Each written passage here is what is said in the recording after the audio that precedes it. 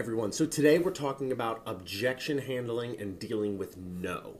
So I know this is our least favorite part of the job. It's the thing that we want to avoid the most. And for a lot of us, it's the reason why we won't or don't lead generate, right? So I want to kind of break that down right now. Now, most of us see objection handling as hearing no and being okay with it and moving on. I see it a little bit differently. When I hear an objection, there are 1,000 different reasons why we would have gotten it. So the first thing I have to do is diagnose why they said no.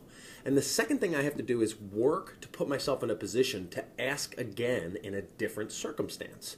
Because everyone's life changes. And the numbers say that 15% of America moves every single year. So someone who's not interested today may be very interested 3 months from now, 6 months from now, a year from now. And just because it's that far out, does that mean you don't want it? I would doubt it. And if you don't want it, if it's that far out, then my question would be, why are you still here? Right? It's our job to set up the pipeline. Right? If I meet a customer today, I may not get paid for 60 or 90 days. I may not get paid for 6 months if they have poor credit or they're not able to find the house they want or there's a thousand of different circumstances. But the bottom line is somebody not being ready today isn't a reflection on you. It isn't even a reflection on them. It's a reflection of the circumstance that we all found ourselves in today, and maybe they're just in a bad mood.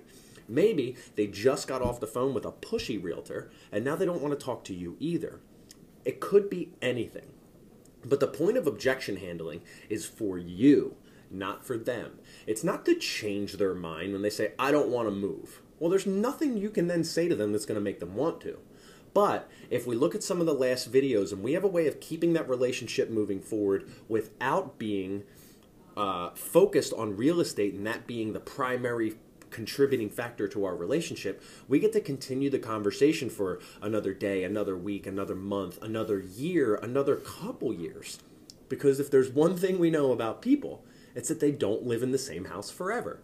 And if they don't live in the same house forever, and you have the ability to create a relationship with them that is lasting and is more than just, I'd like to do something for you that you're going to pay me for, you're going to be able to ask that person 2, 3, 6, 12 more times, and at some point, if you've put in the time and you've shown them that you've cared and you showed them that you're an expert and you're producing content, you're doing all the right things, because doing the right thing is always the right thing, you're going to put yourself in a position to service that customer, give them a great experience, and then get even more business out of them. So when we talk about objection handling, it isn't, well, somebody wants to list their house too high. Okay, I trust that you can handle that because you're a real estate agent. And if you want to talk about it, come on to my office. But objection handling is your responsibility to understand that no means not right now, or no means not you, or no means I don't want to talk about it today. It doesn't always mean go away forever.